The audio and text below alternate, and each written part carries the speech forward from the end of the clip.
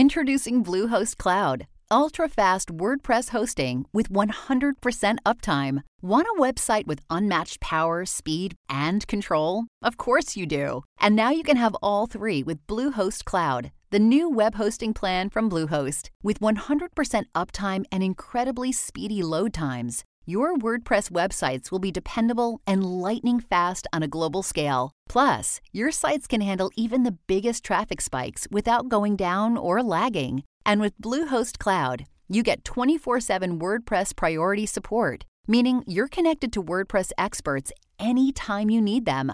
Not to mention, you automatically get daily backups and world-class security. So, what are you waiting for? Get Bluehost Cloud today by visiting Bluehost.com. That's Bluehost.com.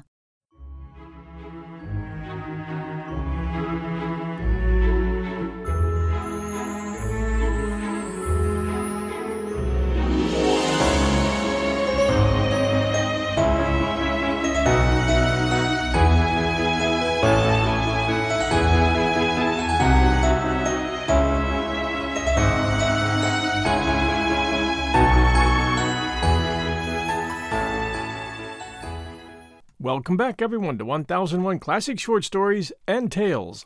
This is your host, John Hagedorn, and today, part 2 of The Reporter Who Made Himself King. And now, our story. After this reception, the embassy marched back to the consul's office, surrounded by an immense number of the natives, some of whom ran ahead and looked back at them, and crowded so close that the two Bradleys had to poke at those nearest with their guns. The crowd remained outside the office even after the procession of 4 had disappeared, and cheered. This suggested to Gordon that this would be a good time to make a speech, which he accordingly did, Stedman translating it, sentence by sentence. At the conclusion of this effort, Albert distributed a number of brass rings among the married men present, which they placed on whichever finger fitted best, and departed delighted. Albert had wished to give the rings to the married women, but Stedman pointed out to him that it would be much cheaper to give them to the married men, for while one woman could only have one husband, one man could have at least 6 wives. "And now, Stedman," said Albert, after the mob had gone, "tell me what you're doing on this island."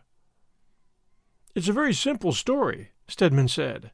"I am the representative, or agent, or operator, for the Yokohama Cable Company. The Yokohama Cable Company is a company organized in San Francisco for the purpose of laying a cable to Yokohama, Japan. It is a stock company, and though it started out very well, the stock has fallen very low. Between ourselves, it is not worth over 3 or 4 cents. When the officers of the company found out that no one would buy their stock, and that no one believed in them or their scheme, they laid a cable to Octavia and extended it onto this island. Then they said they'd run out of ready money, and would wait until they got more before laying their cable any farther. I do not think they ever will lay it any farther, but that's none of my business. My business is to answer cable messages from San Francisco, so that the people who visit the home office can see that at least part of the cable is working. That sometimes impresses them, and they buy stock.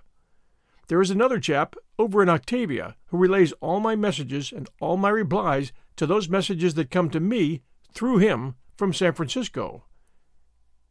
They never send a message unless they have brought someone to the office whom they want to impress, and who they think has money to invest in the YCC stock, and so we never go near the wire except at 3 o'clock every afternoon, and then generally only to say, 'How are you?' or 'It's raining,' or something like that. I've been saying 'It's raining' now for the last 3 months, but today I will say that the new consul has arrived. That will be a pleasant surprise for the chap in Octavia, for he must be tired hearing about the weather. He generally answers, 'Here too,' or 'So you said,' or something like that. I don't know what he says to the home office. He's brighter than I am, and that's why they put him between the two ends. He can see that the messages are transmitted more fully and more correctly, in a way to please possible subscribers." "Sort of like a copy editor," suggested Albert. "Yes, something of that sort, I fancy," said Stedman. They walked down to the little shed on the shore, where the YCC office was placed, at 3 that day, and Albert watched Stedman send off his message with much interest. The chap at Octavia, on being informed that the American consul had arrived at Opeki, inquired, somewhat disrespectfully, "Is it a life sentence?" "What does he mean by that?" asked Albert. "I suppose," said his new secretary doubtfully, "that he thinks it's a sort of punishment to be sent to Opeki. I hope you won't grow to think so." "Opeki is all very well," said Gordon, "or it will be when we get things going our way." As they walked back to the office, Albert noticed a brass cannon perched on a rock at the entrance to the harbor. This had been put there by the last consul, but it had not been fired for many years. Albert immediately ordered the two Bradleys to get it in order, and to rig up a flagpole beside it for one of his American flags, which they were to salute every night when they lowered it at sundown. "And when we're not using it," he said, "the king can borrow it to celebrate with, if he doesn't impose on us too often. The royal salute ought to be 21 guns, I think, but that would use up too much powder, so he will have to content himself with 2. "Did you notice," asked Stedman that night, as they sat on the veranda of the consul's house in the moonlight, "how the people bowed to us as we passed?" "Yes." Albert said he had noticed it. "Why?" "Well, they never saluted me," replied Stedman. "That sign of respect is due to the show we made at the reception." "It's due to us, in any event," said the consul severely. "I tell you, my secretary, that we, as the representatives of the United States government, must be properly honored on this island. We must become a power, and we must do so without getting into trouble with the king. We must make them honor him too, and then as we push him up, we will push ourselves up at the same time." "They don't think much of consuls in Opeki," said Stedman doubtfully. "You see, the last one was a pretty poor sort. He brought the office into disrepute, and it wasn't really until I came and told them what a fine country the United States was that they had any opinion of it at all. Now we must change all that." "And that's just what we'll do," said Albert. "We will transform Opeki into a powerful and beautiful city. We will make these people work. They must put up a palace for the king, and lay out streets, and build wharfs, and drain the town properly, and light it. I haven't seen this patent lighting apparatus of yours, but you had better get to work at it at once, and I'll persuade the king to appoint you Commissioner of Highways and Gas, with authority to make his people toil.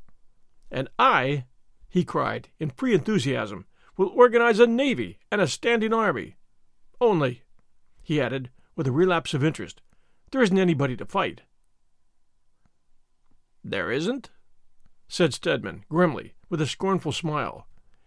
"You just go hunt up old Messenois and the Hillmen with your standing army once, and you'll get all the fighting you want." "The Hillmen?" said Albert. "The Hillmen are the natives that live up there in the hills," Stedman said, nodding his head toward the 3 high mountains at the other end of the island that stood out blackly against the purple moonlit sky. "There are nearly as many of them as there are Opekians here, and they hunt and fight for a living and for the pleasure of it. They have an old rascal named Messenois for a king, and they come down here about once every 3 months and just tear things up." Albert sprang to his feet. "Oh, they do they?"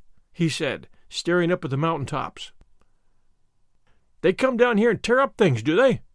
Well, I think we'll stop that. I don't care how many there are. I'll get the 2 Bradleys to tell me all they know about drilling tomorrow morning, and we'll drill these Opekians, and have sham battles and attacks and repulses until I make a lot of wild, howling Zulus out of them. And when the Hillmen come down to pay their quarterly visit, they'll go back again on a run. At least some of them will," he added ferociously. "Some of them will stay right here." "Dear me," said Stedman, with awe. "You are a born fighter, aren't you?" "Well, you wait and see," said Gordon. "Maybe I am. I haven't studied tactics of war and the history of battles so that I might be a great war correspondent without learning something. And there is only one king on this island, and that is old Olypibus himself. I'll go over and have a talk with him about it tomorrow."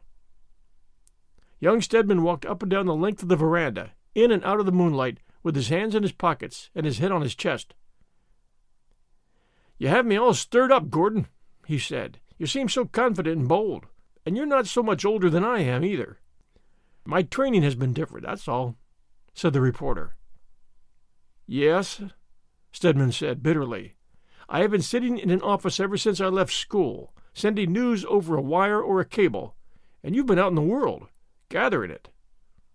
"And now," said Gordon, smiling and putting his arm around the other boy's shoulders, "we are going to make news ourselves." "There is one thing I want to say to you before you turn in," said Stedman. before you suggest all these improvements on Alopippus, you must remember that he has ruled absolutely here for 20 years, and that he does not think much of consuls. He has only seen your predecessor and yourself. He likes you because you appeared with such dignity, and because of the presents. But if I were you, I wouldn't suggest these improvements as coming from yourself." "I don't understand," said Gordon. "Who else would they come from?" "Well," said Stedman, "if you will allow me to advise, and you see I know these people pretty well, I would have all these suggestions come from the President direct." "The President?" exclaimed Gordon. "But how?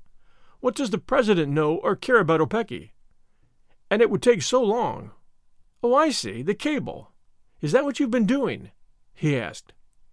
"Well, only once," said Stedman, guiltily. "That was when he wanted to turn me out of the consul's office, and I had a cable that very afternoon from the President ordering me to stay where I was.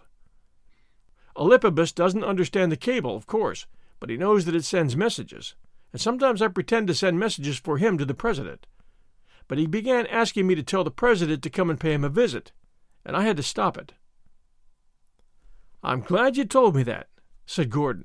"The President shall begin to cable tomorrow. He will need an extra appropriation from Congress to pay for his private cablegrams alone." "And there's another thing," said Stedman. "In all your plans you've arranged for the people's improvement, but not for their amusement. And they are a peaceful, jolly, simple sort of people, and we must please them." "Have they no games or amusements of their own?" asked Gordon. "Well, not what we would call games." "Very well, then. I'll teach them baseball. Football would be too warm. But that plaza in front of the king's bungalow, where his palace is going to be, is just the place for a diamond. On the whole, though," added the consul after a moment's reflection, "you'd better attend to that yourself. I don't think it becomes my dignity as American consul to take off my coat and give lessons to young Opekians in sliding to bases, do you? No, I think you'd better do that. The Bradleys will help you, and you had better begin tomorrow. You have been wanting to know what a Secretary of Legation's duties are, and now you know. It's to organize baseball games. And after you get yours ready," he added, as he turned into his room for the night, "I'll train one that will sweep yours off the face of the island. For this American consul can pitch 3 curves. The best-laid plans of men go far astray sometimes, and the great and beautiful city that was to rise on the coast of Opeki was not built in a day. Nor was it ever built. For before the Bradleys could mark out the foul lines for the baseball field on the plaza, or teach their standing army the goose step, or lay bamboo pipes for the water mains, or clear away the cactus for the extension of the king's palace, the hill men paid Opeki their quarterly visit." We'll return with our story right after these sponsor messages. You know how to book flights and hotels. All you're missing is a tool to plan the travel experiences you'll have once you arrive. That's why you need Viator. Book guided tours, excursions, and more in one place. There are over 300,000 travel experiences to choose from, so you can find something for everyone. And Viator offers free cancellation and 24/7 customer support for worry-free travel. Download the Viator app now and use code Viator10 for 10% off your first booking in the app. Find travel experiences for you. Do more with Viator. And now, back to our story. Albert had called on the king the next morning, with Stedman as his interpreter, as he had said he would, and with maps and sketches had shown his majesty what he proposed to do toward improving Opeki and ennobling her king. And when king saw Albert's freehand sketches of wharfs with tall ships lying at anchor, and rows of Opekian warriors with the Bradleys at their head, and the design for his new palace, and a royal sedan chair, he believed that these things were already his, and not still only on paper, and he appointed Albert his Minister of War, and Stedman his Minister of Home Affairs, and selected 2 of his wisest and oldest subjects to serve them as joint advisers. His enthusiasm was even greater than Gordon's, because he did not appreciate the difficulties. He thought Gordon a semigod, a worker of miracles, and urged the putting up of a monument to him at once in the public plaza, to which Albert objected, on the ground that it would be too suggestive of an idol, and to which Stedman also objected, but for the less unselfish reason that it would be in the way of the pitcher's box. They were feverishly discussing all these great changes, and Stedman was translating, as rapidly as he could translate, the speeches of 4 different men, for the 2 counselors had been called in, all of whom wanted to speak at once, when there came from outside a great shout, and the screams of women, and the clashing of iron, and the pattering footsteps of men running. As they looked at one another in startled surprise, a native ran into the room, followed by Bradley Jr., and threw himself down before the king. While he talked, beating his hands and bowing before Eliphagus, Bradley Jr. pulled his forelock to the consul, and told how this man lived on the far outskirts of the village, how he had been captured while out hunting by a number of the hillmen, and how he had escaped to tell people that their old enemies were on the warpath again, and rapidly approaching the village. Outside, the women were gathering in the plaza, with the children about them, and the men were running from hut to hut, warning their fellows, and arming themselves with spears and swords, and the native bows and arrows. "They might have waited until we had that army trained," said Gordon, in a tone of the keenest displeasure. "Tell me, quick, what do they generally do when they come?" "They steal all the cattle and goats, and a woman or 2, and then set fire to the huts in the outskirts," replied Stedman. "Well, we must stop them," said Gordon, jumping up. "We must take out a flag of truce and treat with them. They must be kept off until I have my army in working order. It is most inconvenient. If they had only waited 2 months, now, or 6 weeks even, we could have done something, but now we must make peace. Tell the king we are going out to fix things with him, and tell him to keep off his warriors until he learns whether we succeed or fail." "But, Gordon," gasped Stedman. "Albert, you don't understand. Why, man, this isn't a street fight or a cane rush. They'll stick you full of spears, dance on your body, or eat you, maybe. A flag of truce? You're talking nonsense. What do they know of a flag of truce?" "You're talking nonsense, too," said Albert, "and you're talking to your superior officer. If you are not with me in this, go back to your cable and tell the man in Octavia that it's a warm day and that the sun is shining. But if you've any spirit in you, and I think you have, run to the office and get my Winchester rifles, and the 2 shotguns, and my revolvers, and my uniform, and a lot of brass things for presents, and run all the way there and back. And make time. Play like you're riding a bicycle at the agricultural fair." Stedman did not hear this last, for he was already off and away, pushing through the crowd, and calling on Bradley Sr. to follow him. Bradley Jr. looked at Gordon with eyes that snapped, like a dog that is waiting for his master to throw a stone. "I can fire a Winchester, sir," he said. "Old Tom can't. He's no good at long range, except with a big gun, sir. Don't give him the Winchester. Give it to me, please." Albert met Stedman in the plaza, and pulled off his blazer, and put on Captain Travis's, now his, uniform coat, and his white pith helmet. "Now, Jack," he said, "get up there and tell these people that we're going out to make peace with these hillmen, or bring them back prisoners of war. Tell them we are the preservers of their homes and wives and children. And you, Bradley, take these presents, and young Bradley, keep close to me and carry this rifle." Stedman's speech was hot and wild enough to suit a critical and feverish audience before a barricade in Paris, and when he was through, Gordon and Bradley punctuated his oration by firing off the 2 Winchester rifles in the air, at which people jumped and fell on their knees and prayed to their several gods. The fighting men of the village followed the 4 white men to the outskirts, and took up their stand there as Stedman told them to do, and the 4 walked on over the roughly hewn road to meet the enemy. Gordon walked with Bradley Jr. in advance. Stedman and old Tom Bradley followed close behind, with the 2 shotguns and the presents in a basket. "Are these hillmen used to guns?" asked Gordon. Stedman said, "No, they were not. This shotgun of mine is the only one on the island," he explained, "and we never came near enough them before to do anything with it. It only carries 100 yards. The Opecians never make any show of resistance.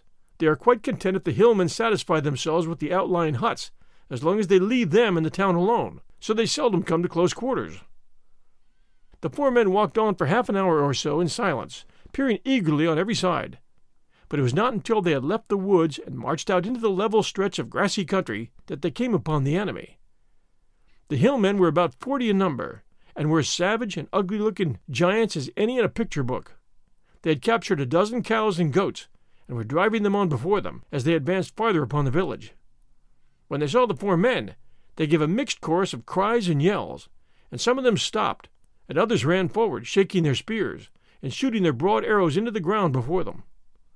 A tall, gray-bearded, muscular old man, with a skirt of feathers around him, and necklaces of bones and animals' claws around his bare chest, ran in front of them, and seemed to be trying to make them approach more slowly.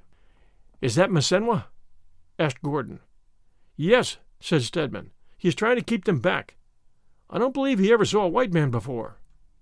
"Stedman," said Albert, speaking quickly, "give your gun to Bradley, and go forward with your arms in the air, and waving your handkerchief. Tell them in their language that the king is coming. If they go at you, Bradley and I will kill a goat or two to show them what we can do with the rifles. And if that doesn't stop them, we'll shoot at their legs. And if that doesn't stop them, I guess you'd better come back, and we'll all run." Stedman looked at Albert, and Albert looked at Stedman, and neither of them winced or flinched. "Is this another of my secretary's duties?" asked the younger boy. "Yes," said the consul, "but a resignation is always in order. You needn't go if you don't like it. You see, you know the language, and I don't, but I know how to shoot, and you don't." "That's perfectly satisfactory," said Stedman, handing his gun to old Bradley. "I only wanted to know why I was to be sacrificed instead of one of the Bradleys. It's because I know the language. Bradley Sr., you see the evil results of a higher education. Wish me luck, please," he said. "And for goodness' sake," he added impressively, "don't waste much time shooting goats." The hillmen had stopped about 200 yards off and were drawn up in two lines, shouting and dancing and hurling taunting remarks at their few adversaries. The stolen cattle were bunched together back of the king. As Stedman walked steadily forward with his handkerchief fluttering and howling out something in their own tongue, they stopped and listened. As he advanced, his three companions followed him at about 50 yards in the rear. He was 150 yards from the hillmen before they made out what he said, and then one of the young braves, resenting it as an insult to his chief, shot an arrow at him. Stedman dodged the arrow and stood his ground without even taking a step backward, only turning slightly to put his hands to his mouth and to shout something which sounded to his companions like, "It's about time to start firing on the goats." But the instant the young man had fired, King Mossenwa swung his club and knocked him down, and none of the others moved.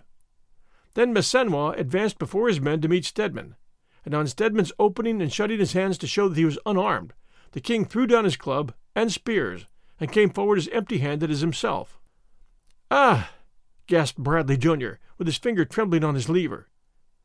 "Let me take a shot at him now."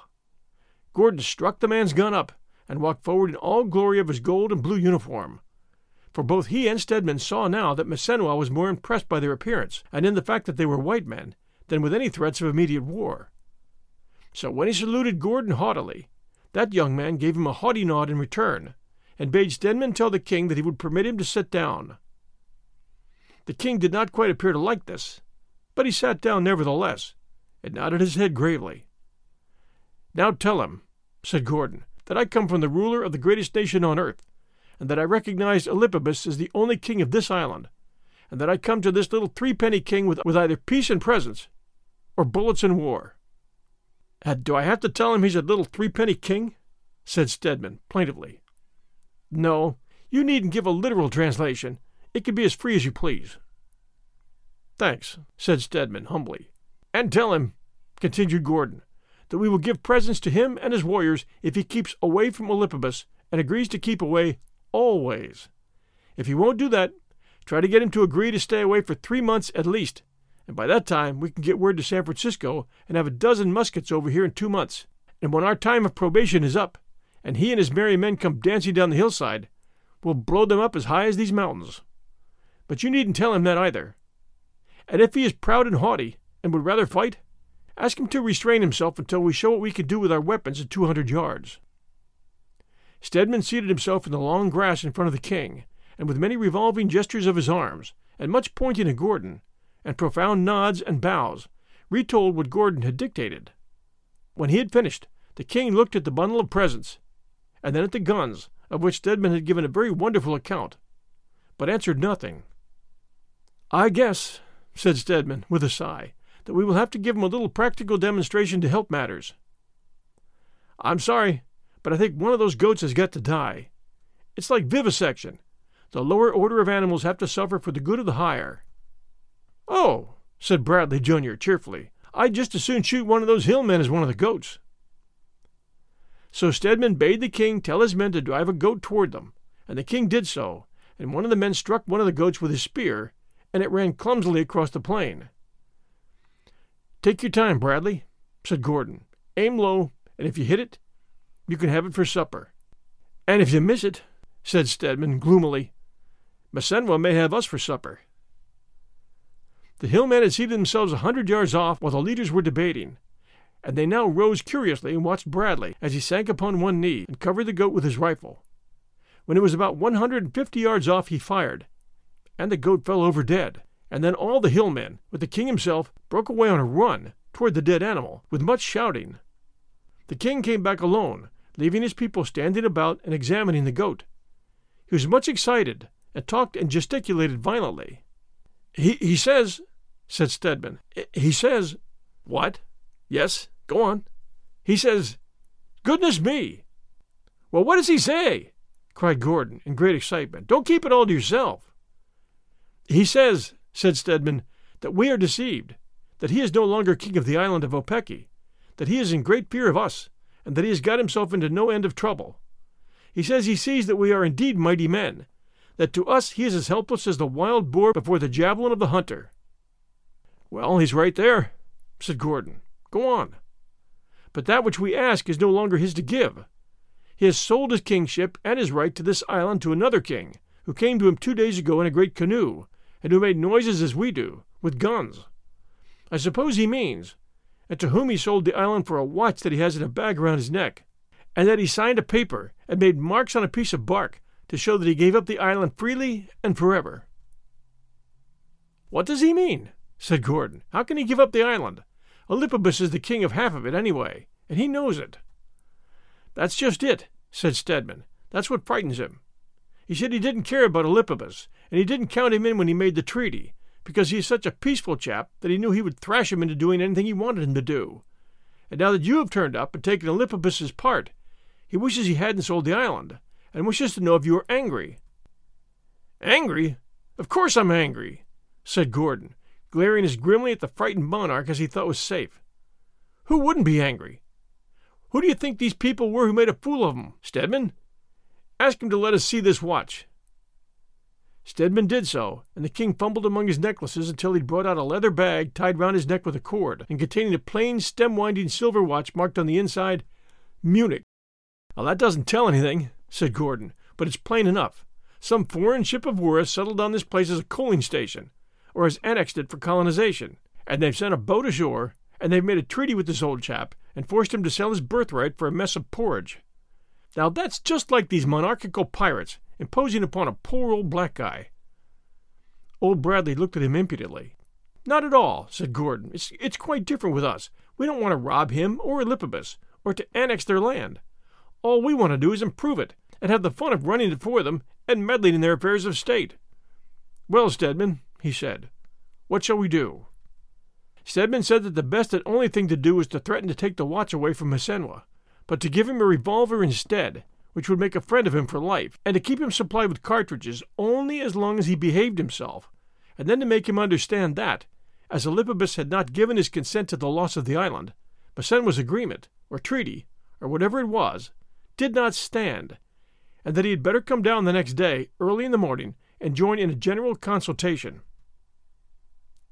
This was done, and Masenwa agreed willingly to their proposition, and was given his revolver and shown how to shoot it, while the other presents were distributed among the other men, who were as happy over them as girls with a full dance card.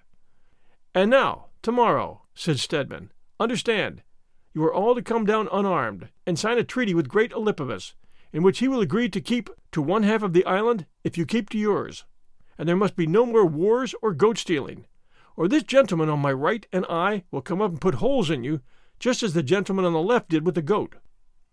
Masenwa and his warriors promised to come early, and saluted reverently as Gordon and his 3 companions walked up together very proudly and stiffly. "Do you know how I feel?" said Gordon. "How?" asked Stedman. "I feel as I used to do in the city, when the boys in the street were throwing snowballs, and I had to go by with a high hat on my head and pretend not to know they were behind me. I always felt a cold chill down my spinal column, and I could feel that snowball, whether it came or not, right in the small of my back. And I can feel one of those men pulling his bow now, and the arrow sticking out of my right shoulder." "Oh, no, you can't," said Stedman. "They are too much afraid of those rifles. But I do feel sorry for any of those warriors whom old man Misenwa doesn't like, now that he has that revolver. He isn't the sort to practice on goats." There was great rejoicing when Stedman and Gordon told their story to the king, and the people learned that they were not to have their huts burned and their cattle stolen. The armed Opekians formed a guard around the ambassadors and escorted them to their homes with cheers and shouts, and the women ran at their side and tried to kiss Gordon's hand. "I'm sorry I can't speak the language, Stedman," said Gordon, "or I would tell them what a brave man you are. You are too modest to do it yourself, even if I dictated something for you to say. As for me," he said, pulling off his uniform, "I am thoroughly disgusted and disappointed. It never occurred to me until it was all over that this was my chance to be a war correspondent. It wouldn't have been much of a war, but then I would have been the only one on the spot, and that counts for a great deal. Still, my time may come." "We have a great deal on hand for tomorrow," said Gordon that evening, "and we'd better turn in early." And so the people were still singing and rejoicing down in the village when the two conspirators for the peace of the country went to sleep for the night. It seemed to Gordon as though he had hardly turned his pillow twice to get the coolest side when someone touched him, and he saw, by the light of the dozen glowworms in the tumbler by his bedside, Bradley. "It's me, Bradley," said the figure. "Yes," said Gordon, with the haste of a man to show that sleep has no hold on him. "Exactly what is it?" "There is a ship of war in the harbor," Bradley answered in a whisper. "I heard her anchor chains rattle when she came to, and that woke me. I could hear that if I were dead. And then I made sure by her lights. She's a great boat, sir, and I can know she's a ship of war by the challenging when they change the watch. I thought you'd like to know it, sir." Gordon sat up and clutched his knees with his hands. "Yes, of course," he said. "You are quite right. Still, I don't see what there is to do." He did not wish to show too much youthful interest, but though fresh from civilization, he had learned how far from it he was, and he was curious to see the sign of it that had come so much more quickly than he had anticipated. "Wake Mr. Stedman, will you?" said he, "and we will go and take a look at her."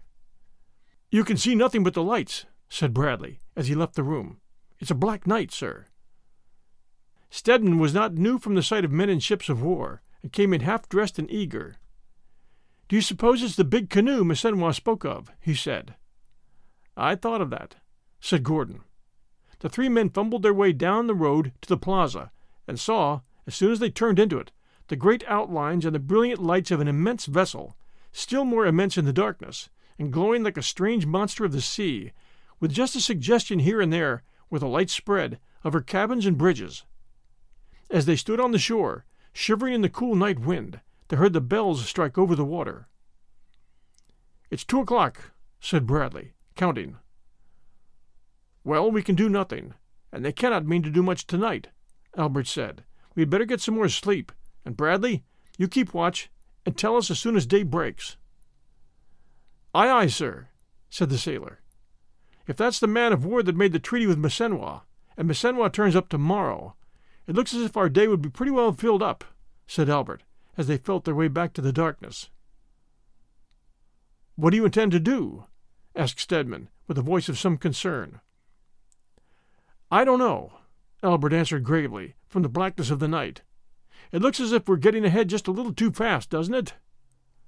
Well," he added, as they reached the house, "let's try to keep in step with the procession, even if we can't be drum majors and walk in front of it." And with this cheering tone of confidence in their ears, the two diplomats went soundly asleep again. The light of the rising sun filled the room, and the parrots were chattering outside when Bradley woke him again. "They're sending a boat ashore, sir," he said excitedly, and filled with the importance of the occasion. "She's a German man-of-war, and one of the new models. A beautiful boat, sir, for her lines were laid in Glasgow, and I can tell that, no matter what flag she flies. You had best be moving to meet them. The village isn't awake yet." Albert took a cold bath and dressed leisurely. Then he made Bradley, Jr., who had slept through it all, get up breakfast, and the two young men ate it and drank their coffee comfortably, and with an air of confidence that deceived their servants, if it did not deceive themselves. But when they came down the path, smoking and swinging their sticks, and turned into the plaza. Their composure left them like a mask, and they stopped where they stood.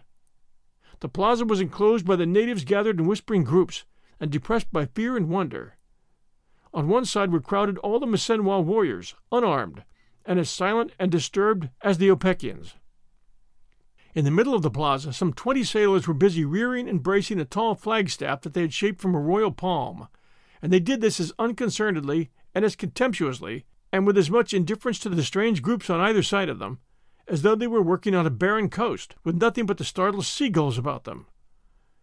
As Albert and Stedman came on the scene, the flagpole was in place, and the halyards hung from it with a little bundle of bunting at the end of one of them.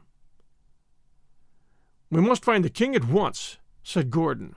He was terribly excited and angry. "It's easy enough to see what this means. They are going through the form of annexing this island to the other lands of the German government. They are robbing old Elipabas of what is his. They have not even given him a silver watch for it." The king was in his bungalow facing the plaza. Misenwa was with him, and an equal number of each of their councils. The common danger had made them lie down together in peace, but they gave a murmur of relief as Gordon strode into the room with no ceremony and greeted them with a curt wave of the hand. "Now then, Stedman, be quick," he said. "Explain to them what this means. Tell them I will protect them, that I am anxious to see that Elipabas is not cheated, that we will do all we can for them." Outside, on the shore, a second boat's crew had landed a group of officers and a file of Marines. They walked in all the dignity of full dress across the plaza to the flagpole, and formed in line on the 3 sides of it, with the Marines facing the sea. The officers, from the captain with a prayer book in his hand to the youngest middy, were as indifferent to the frightened natives about them as the other men had been. The natives, awed and afraid, crouched back among their huts. The Marines and the sailors kept their eyes front, and the German captain opened his prayer book. The debate in the bungalow was over. "If you only had your uniform, sir," said Bradley Sr., miserably. "This is a little bit too serious for uniforms and bicycle medals," said Gordon, "and these men are used to gold lace." He pushed his way through the natives and stepped confidently across the plaza. The youngest middy saw him coming, and nudged the one next him with his elbow, and he nudged the next, but none of the officers moved, because the captain had begun to read. "1 minute, please," called Gordon. He stepped out into the hollow square formed by the Marines, and raised his helmet to the captain. "Do you speak English or French?" Gordon said in French. "I do not understand German." The captain lowered the book in his hands and gazed reflectively at Gordon through his spectacles, and made no reply. "If I understand this," said the younger man, trying to be very impressive and polite, "you are laying claim to this land on behalf of the German government." The captain continued to observe him thoughtfully, and then said, "That is so," and then asked, "Who are you?" "I represent the king of this island, Elipabas, whose people you see around you. I also represent the United States government, that does not tolerate a foreign power near her coast, since the days of President Monroe and before. The treaty you have made with Misenwa is an absurdity. There is only one king with whom to treat, and he—" The captain turned to one of his officers and said something, and then, after giving another curious glance at Gordon, raised his book and continued reading in a deep, unruffled monotone. The officer whispered an order, and 2 of the Marines stepped out of line, and dropping the muzzles of their muskets, pushed Gordon back out of the enclosure, and left him there with his lips white and trembling all over with indignation. He would have liked to have rushed back into the lines and broken the captain's spectacles over his sun-tanned nose and cheeks, but he was quite sure this would only result in his getting shot, or in his being made ridiculous before the natives, which was almost as bad. So he stood still for a moment, with his blood choking him, and then turned and walked back to where the king and Stedman were whispering together. Just as he turned, one of the men pulled the halyards. The ball of bunting ran up into the air, bobbed, twitched, and turned, and broke into the folds of the German flag. At the same moment the Marines raised their muskets and fired a volley, and the officers saluted, and the sailors cheered. "Do you see that?" cried Stedman, catching Gordon's humor. "To Elipabas. That means that you are no longer king, that strange people are coming here to take your land, and to turn your people into servants, and to drive you back into the mountains. Are you going to submit? Are you going to let that flag stay where it is?" Messenua and Olympibus gazed at one another with fearful, helpless eyes. "We are afraid," Olympibus cried. "We do not know what we should do." "What do they say?" asked Gordon. "They say they do not know what to do." "I know what I'd do. I know what I'd do," cried Gordon. "If I were not an American consul, I'd pull down their old flag and put a hole in their boat and sink her." "Well, I'd wait until they get under way before you do either of those things," said Stedman soothingly. "That captain seems to be a man of much determination of character." "But I will pull it down," cried Gordon. "I will resign, as Travis did. I am no longer consul. You can be consul if you want to. I promote you. I am going up a step higher. I mean to be king. Tell those two," he ran on excitedly, "that their only course and only hope is in me, that they must make me ruler of the island until this thing is over, that I will resign again as soon as it is settled, but that someone must act at once, and if they are afraid to, I am not, only they must give me authority to act for them. They must abdicate in my favor." "Are you in earnest?" gasped Stedman. "Don't I talk as if I were?" demanded Gordon, wiping the perspiration from his forehead. "And can I be consul?" said Stedman cheerfully. "Of course. Tell them what I propose to do." Stedman turned and spoke rapidly to the two kings. The people gathered closer to hear. The two rival monarchs looked at one another in silence for a moment, and then both began to speak at once, their counselors interrupting them and mumbling their guttural comments with anxious earnestness. It did not take them very long to see that they were all of one mind, and then they both turned to Gordon and dropped on one knee, and placed his hands on their foreheads, and Stedman raised his cap. "They agree," he explained, for it was but pantomime to Albert. "They salute you as a ruler. They are calling you Teleman, which means peacemaker. The peacemaker, that is your title. I hope you will deserve it, but I think they might have chosen a more appropriate one." "Then I'm really king?" demanded Albert, decidedly. "And I can do what I please. They give me full power. Quick, do they?" "Yes, but don't do it," begged Stedman. "And just remember, I am an American consul now, and that is much superior to being a crowned monarch. You said so yourself." Albert did not reply to this, but ran across the plaza, followed by the two Bradleys. The boats had gone.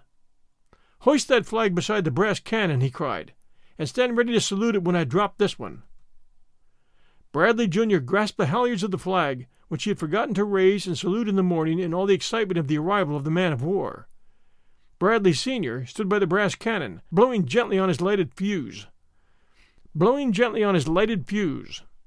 The peacemaker took the halyards of the German flag in his two hands, gave a quick, sharp tug, and down came the red, white, and black piece of bunting. And the next moment young Bradley set the stars and stripes up in their place. As it rose, Bradley's brass cannon barked merrily like a little bulldog, and the peacemaker cheered. "Why don't you cheer, Stedman?" he shouted. "Tell those people to cheer for all they're worth. What sort of an American consul are you?" Stedman raised his arm half-heartedly to give the time, and opened his mouth, but his arm remained fixed and his mouth open, while his eyes stared at the retreating boat of the German man of war. In the stern sheets of this boat the stout German captain was struggling unsteadily to his feet. He raised his arm and waved it to someone on the great man of war, as though giving an order. The natives looked from Stedman to the boat, and even Gordon stopped in his cheering and stood motionless watching. They had not very long to wait. There was a puff of white smoke and a flash, and then a loud report, and across the water came a great black ball skipping lightly through and over the waves, as easily as a flat stone thrown by a boy. It seemed to come very slowly. At least it came slowly enough for everyone to see that it was coming directly toward the brass cannon. The Bradleys certainly saw this, for they ran as fast as they could, and kept on running. The ball caught the cannon under its mouth and tossed it in the air, knocking the flagpole into a dozen pieces, and passing on through two of the palm-covered huts. "Great heavens, Gordon!" cried Stedman. "They're firing on us!" But Gordon's face was radiant and wild. "Firing on us?" he cried. "On us? Don't you see? Don't you understand? What do we amount to? They have fired on the American flag. Don't you see what that means? It means war. A great international war. And I am a war correspondent at last." He ran up to Stedman and seized him by the arm so tightly that it hurt. "By 3 o'clock," he said, "they will know in the office what has happened. The country will know it tomorrow when the paper is on the street. People will read it all over the world. The Emperor will hear of it at breakfast. The President will cable for further particulars. He will get them. It is the chance of a lifetime, and we are on the spot." Stedman did not hear this. He was watching the broadside of the ship to see another puff of white smoke, but there came no such sign. The 2 rowboats were raised. There was a cloud of black smoke from the funnel, a creaking of chains sounding faintly across the water, and the ship started at half speed and moved out of the harbor. The Opekians and the Hillmen fell on their knees, or to dancing, as best suited their sense of relief, but Gordon shook his head. "They are only going to land the Marines," he said. "Perhaps they are going to the spot they stopped at before, or to take up another position farther out at sea. They will land men and then shell the town, and the land forces will march here and cooperate with the vessel, and everybody will be taken prisoner or killed. We are the center of the stage, and we are making history." "I'd rather read it than make it," said Stedman. "You've got us in a senseless, silly position, Gordon, and a mighty unpleasant one, and for no reason I can see except to make copy for your paper." "Tell those people to get their things together," said Gordon, "and march back out of danger into the woods. Tell Elipabus I'm going to fix things all right. I don't know just how yet, but I will. And now come after me as quickly as you can to the cable office. I've got to tell the paper all about it." It was 3 o'clock before the chap at Octavia answered Stedman's signaling. Then Stedman delivered Gordon's message and immediately shut off all connection before the Octavia operator could question him. Gordon dictated his message in this way: "Begin with the dateline, Opeki, June 22nd. At 7 o'clock this morning, the captain and officers of the German man-of-war Kaiser went through the ceremony of annexing this island in the name of the German Emperor, basing their right to do so on an agreement made with a leader of a wandering tribe known as the Hillmen. King Elipabus, the present monarch of Opeki, delegated his authority, as also did the leader of the Hillmen, to King Telemann, or the Peacemaker, who tore down the German flag and raised that of the United States in its place. At the same moment the flag was saluted by the battery. This salute, being mistaken for an attack on the Kaiser, was answered by that vessel. Her first shot took immediate effect, completely destroying the entire battery of the Opekians, cutting down the American flag, and destroying the houses of the people." "There was only 1 brass cannon and 2 huts," expostulated Stedman. "Well, that was the whole battery, wasn't it?" asked Gordon. "And 2 huts is plural. I said houses of the people. I couldn't say 2 houses of the people. Just you send this as you get it. You are not an American consul at the present moment. You are an underpaid agent of a cable company, and you send my stuff as I write it. The American residents have taken refuge in the consulate." "That's us," explained Gordon, "and the English residents have sought refuge in the woods. That's the Bradleys, King Telemann. That's me. Declares his intention of fighting against the annexation. The forces of the Opekians are under the command of Captain Thomas Bradley. I guess I might as well make him a colonel. Of Colonel Thomas Bradley, of the English army. The American consul says—" "Now, what do you say, Stedman? Hurry up, please," asked Gordon, "and say something good and strong." "You're getting me all mixed up," complained Stedman plaintively. "Which am I now, a cable operator or the American consul?" "The consul. Of course. Say something patriotic and about your determination to protect the interests of your government and all that." Gordon bit the end of his pencil impatiently and waited. "I won't do anything of the sort, Gordon," said Stedman. "You're getting me into an awful lot of trouble, and yourself too. I won't say a word." "The American consul," read Gordon, as his pencil wriggled across the paper, "refuses to say anything for publication until he has communicated with the authorities at Washington, but from all I can learn he sympathizes entirely with Telemann. Your correspondent has just returned from an audience with King Telemann, who asks him to inform the American people that the Monroe Doctrine will be sustained as long as he rules this island." "I guess that's enough to begin with," said Gordon. "Now send that off quick, and then get away from the instrument before the man in Octavia begins to ask questions. I am going out to precipitate matters." Gordon found the 2 kings sitting dejectedly side by side, and gazed grimly upon the disorder of the village, from which the people were taking their leave as quickly as they could get their few belongings piled upon the ox carts. Gordon walked among them, helping them in every way he could, and tasting, in their subservience and gratitude, the sweets of sovereignty. When Stedman had locked up the cable office and rejoined him, he bade him tell Masenwa to send 3 of his youngest men and fastest runners back to the hills to watch for the German vessel and see where she was attempting to land her Marines. "This is a tremendous chance for descriptive writing, Stedman," said Gordon enthusiastically. "All this confusion and excitement, and the people leaving their homes, and all that. It's like the people getting out of Brussels before Waterloo, and then the scene at the foot of the mountains, while they're camping out there until the Germans leave. I never had a chance like this before." It was quite dark by 6 o'clock, and none of the 3 messengers had as yet returned. Gordon walked up and down the empty plaza and looked now at the horizon for the man-of-war, and again down the road back of the village, but neither the vessel nor the messengers bearing word of her appeared. The night passed without any incident, and in the morning Gordon's impatience became so great that he walked out to where the villagers were in the camp and passed on halfway up the mountain, but he could see no sign of the man-of-war. He came back more restless than before and keenly disappointed. "If something don't happen before 3 o'clock, Stedman," he said, "our second cablegram will have to consist of glittering generalities, and I'll link the interview with King Telemann by himself." Nothing did happen. Olympibus and Masenwa began to breathe more freely. They believed the new king had succeeded in frightening the German vessel away forever. But the new king upset their hopes by telling them that the Germans had undoubtedly already landed, and had probably killed the 3 messengers. "Now then," he said, with pleased expectation, as Stedman and he seated themselves in the cable office at 3 o'clock, "open it up, and let's find out what sort of an impression we've made." Stedman's face, as the answer came into his first message of greeting, was one of strangely marked disapproval.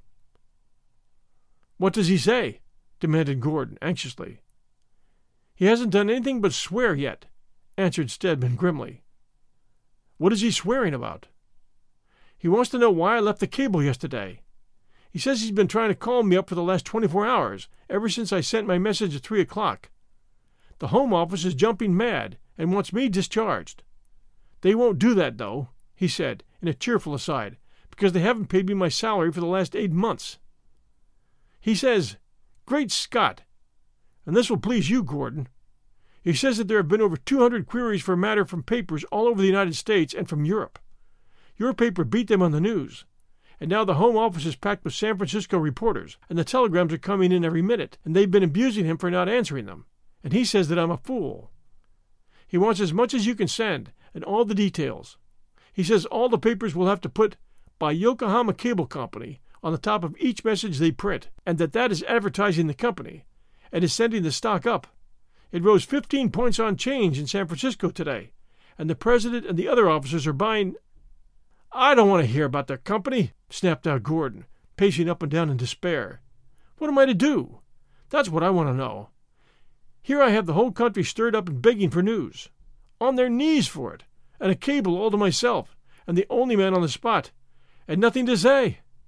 I'd just like to know how long that German idiot intends to wait before he begins shelling this town and killing people. He has put me in a most absurd position." "Here's a message for you, Gordon," said Stedman, with businesslike calm. "Albert Gordon, correspondent," he read. "Try American Consul. First message OK. Beat the country. Can take all you send. Give names of foreign residents massacred, and fuller account blowing up palace. Dodge."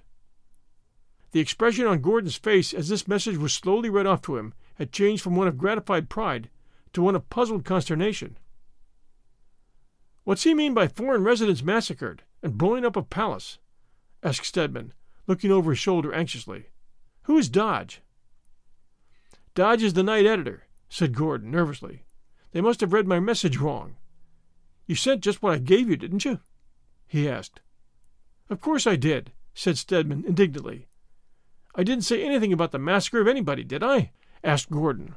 "I hope they're not improving on my account." "What am I to do? This is getting awful. I'll have to go out and kill a few people myself. Oh, why doesn't that Dutch captain begin to do something? What sort of fighter does he call himself? He wouldn't shoot at a school of porpoises." "Here comes a message to Leonard T. Travis, American Consul, Opeki," read Stedman. "It's raining messages today. Send full details of massacre of American citizens by German sailors. Secretary of—" "Great Scott!" gasped Stedman, interrupting himself and gazing at his instrument with horrified fascination. "The Secretary of State!" "That settles it!" roared Gordon, pulling at his hair and burying his face in his hands. "I have got to kill some of them now." "Albert Gordon, correspondent," read Stedman, impressively, like the voice of fate. "Is Colonel Thomas Bradley commanding native forces at Opeki? Colonel Sir Thomas Kent Bradley of Crimean war fame? Correspondent, London Times, San Francisco Press Club." Go on," said Gordon desperately. "I'm getting used to it now. Go on." "American Consul, Opeki," read Stedman. "Home Secretary desires you to furnish list of names English residents killed during shelling of Opeki by ship of war Kaiser, and estimate of amount of property destroyed. Stoughton, British Embassy, Washington." "Stedman!" cried Gordon, jumping to his feet. "There's a mistake here somewhere. These people cannot all have made my message read like that. Someone has altered it. And now I have got to make these people here live up to that message, whether they like being massacred or blown up or not. Don't answer any of those messages except the one from Dodge. Tell him things have quieted down a bit, and that I'll send 4,000 words on the flight of the natives from the village, and their encampment at the foot of the mountains, and of the exploring party we've sent out to look for the German vessel. And now I am going to make something happen." Gordon said that he would be gone for 2 hours at least, and as Stedman did not feel capable of receiving any more nerve-stirring messages, he cut off all connection with Octavia by saying, "Goodbye for 2 hours," and running away from the office. He sat down on a rock on the beach and mopped his face with his handkerchief. "After a man has taken nothing more exciting than weather reports from Octavia for a year," he soliloquized, "it's a bit disturbing to have all the crowned heads of Europe and their secretaries calling upon you for details of a massacre that never came off." At the end of 2 hours, Gordon returned from the consulate with a massive manuscript in his hand. "Here's 3,000 words," he said, desperately. "I never wrote more and said less in my life. It will make them weep at the office. I had to pretend that they knew all that had happened so far. They apparently do know more than we do, and I have filled it full of prophecies of more trouble ahead, and with interviews with myself and the 2 ex-kings. The only news element in it is that the messengers have returned to report that the German vessel is not in sight, and there is no news.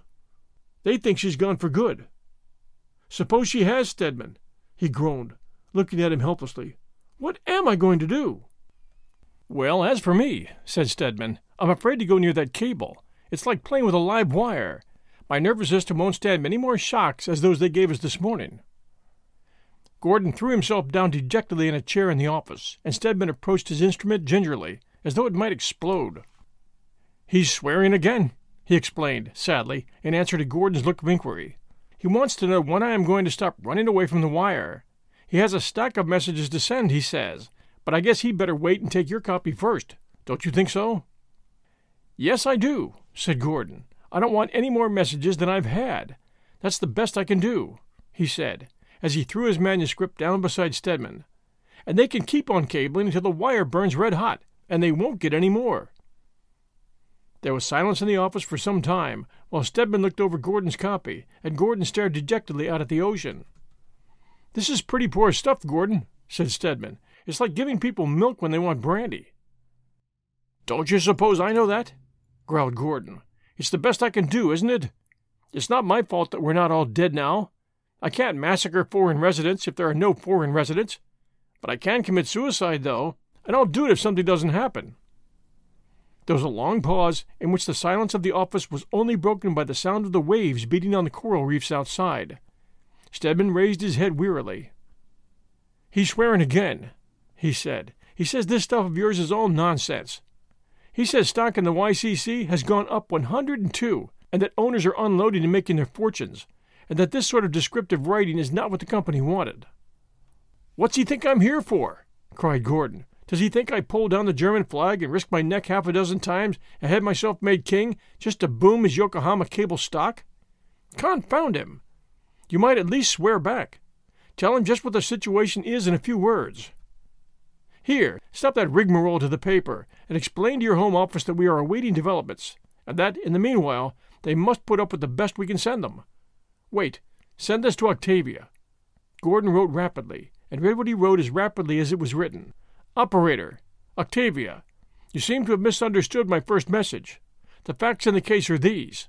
a German man-of-war raised a flag on this island. It was pulled down, and the American flag raised in its place and saluted by a brass cannon. The German man-of-war fired once at the flag and knocked it down, and then steamed away and has not been seen since. 2 huts were upset. That is all the damage done. The battery consisted of the one brass cannon before mentioned. No one, either native or foreign, has been massacred. The English residents are 2 sailors. The American residents are the young man who is sending you this cable and myself. Our first message is quite true in substance, but perhaps misleading in detail. I made it so because I fully expected much more to happen immediately. Nothing has happened, or seems likely to happen, and that is the exact situation up to date. Albert Gordon. Now, he asked, after a pause, what does he say to that? He doesn't say anything, said Stedman. I guess he's fainted. Here it comes, he added in the same breath. He bent toward his instrument, and Gordon raised himself from his chair and stood beside him as he read it off. The 2 young men hardly breathed in the intensity of their interest. Dear Stedman, he slowly read aloud, you and your young friend are a couple of fools. If you had allowed me to send you the messages awaiting transmission here to you, you would not have sent me such a confession of guilt as you have just done. You had better leave Opeki at once, or hide in the hills. I am afraid I have placed you in a somewhat compromising position with the company, which is unfortunate, especially as, if I am not mistaken, they owe you some back pay. You should have been wiser in your day, and bought YCC stock when it was down to 5 cents, as yours truly did. You are not, Stedman, as bright a boy as some. And as for your friend, the war correspondent, he has queered himself for life. You see, my dear Stedman, after I had sent off your first message, and demands for further details came pouring in, and I could not get you at the wire to supply them, I took the liberty of sending some on myself. Great heavens! Gasped Gordon. Stedman grew very white under his tan, and the perspiration rolled on his cheeks. Your message was so general in its nature that it allowed my imagination full play, and I sent on what I thought would please the papers, and what was much more important to me, would advertise the YCC stock. This I have been doing while waiting for material from you. Not having a clear idea of the dimensions or population of Opeki, it is possible that I have done you and your newspaper friend some injustice. I killed off about 100 American residents, 200 English, because I don't like the English, and 100 French. I blew up old Elypibus and his palace with dynamite, and shelled the city, destroying some $100,000 worth of property, and then I waited anxiously for your friend to substantiate what I had said. This he has most unkindly failed to do. I am very sorry, but much more so for him than for myself, for I, my dear friend, have cabled on to a man in San Francisco, who is one of the directors of the YCC, to sell all my stock, which he has done at 102, and he is keeping the money until I come. And I leave Octavia this afternoon to reap my just reward. I am in about $20,000 on your little war, and I feel grateful. So much so that I will inform you that the ship of war Kaiser has arrived at San Francisco, for which port she sailed directly from Opeki. Her captain has explained the real situation, and offered to make every amend for the accidental indignity shown to our flag. He says he aimed at the cannon, which was trained on his vessel, and which had first fired on him. But you must know, my dear Stedman, that before his arrival, war vessels belonging to the several powers mentioned in my revised despatches had started for Opeki at full speed to revenge the butchery of the foreign residents. A word, my dear young friend, to the wise is sufficient. I am indebted to you to the extent of $20,000, and in return I give you this kindly advice. Leave Opeki. If there is no other way, swim. But leave Opeki. The sun that night, as it sank below the line where the clouds seemed to touch the sea, merged them both into a blazing, blood-red curtain, and colored the most wonderful spectacle that the natives of Opeki had ever seen. 6 great ships of war, stretching out over a league of sea, stood blackly out against the red background, rolling and rising, and leaping forward, flinging back smoke and burning sparks up into the air behind them, and throbbing and panting like living creatures in their race for revenge. From the south came a 3-decked vessel, a great island of floating steel, with a flag as red as the angry sky behind it, snapping in the wind. To the south of it plunged 2 long, low-lying torpedo boats, flying the French tricolor, and still farther to the north towered 3 magnificent hulls of the White Squadron. Vengeance was written on every curve and line, on each straining engine rod, and on each polished gun muzzle. And in front of these, a clumsy fishing boat rose and fell on each passing wave. 2 sailors sat in the stern, holding the rope and tiller, and in the bow, with their backs turned forever toward Opeke, stood 2 young boys, their faces lit by the glow of the setting sun and stirred by the sight of the great engines of war plunging past them on their errand of vengeance. "Stedman," said the elder boy, in an awe-struck whisper, and with a wave of his hand, "we have not lived in vain." Thanks for joining us for Part 2 and the conclusion of The Reporter Who Made Himself King. We hope you enjoyed this story, and if you did, please send us a review for 1001 Classic Short Stories and Tales. This is your host, John Hagedorn, and we'll return next Sunday night at 8 p.m. Eastern Time with a brand new classic short story. Until then, everyone, stay safe, and we'll be back soon.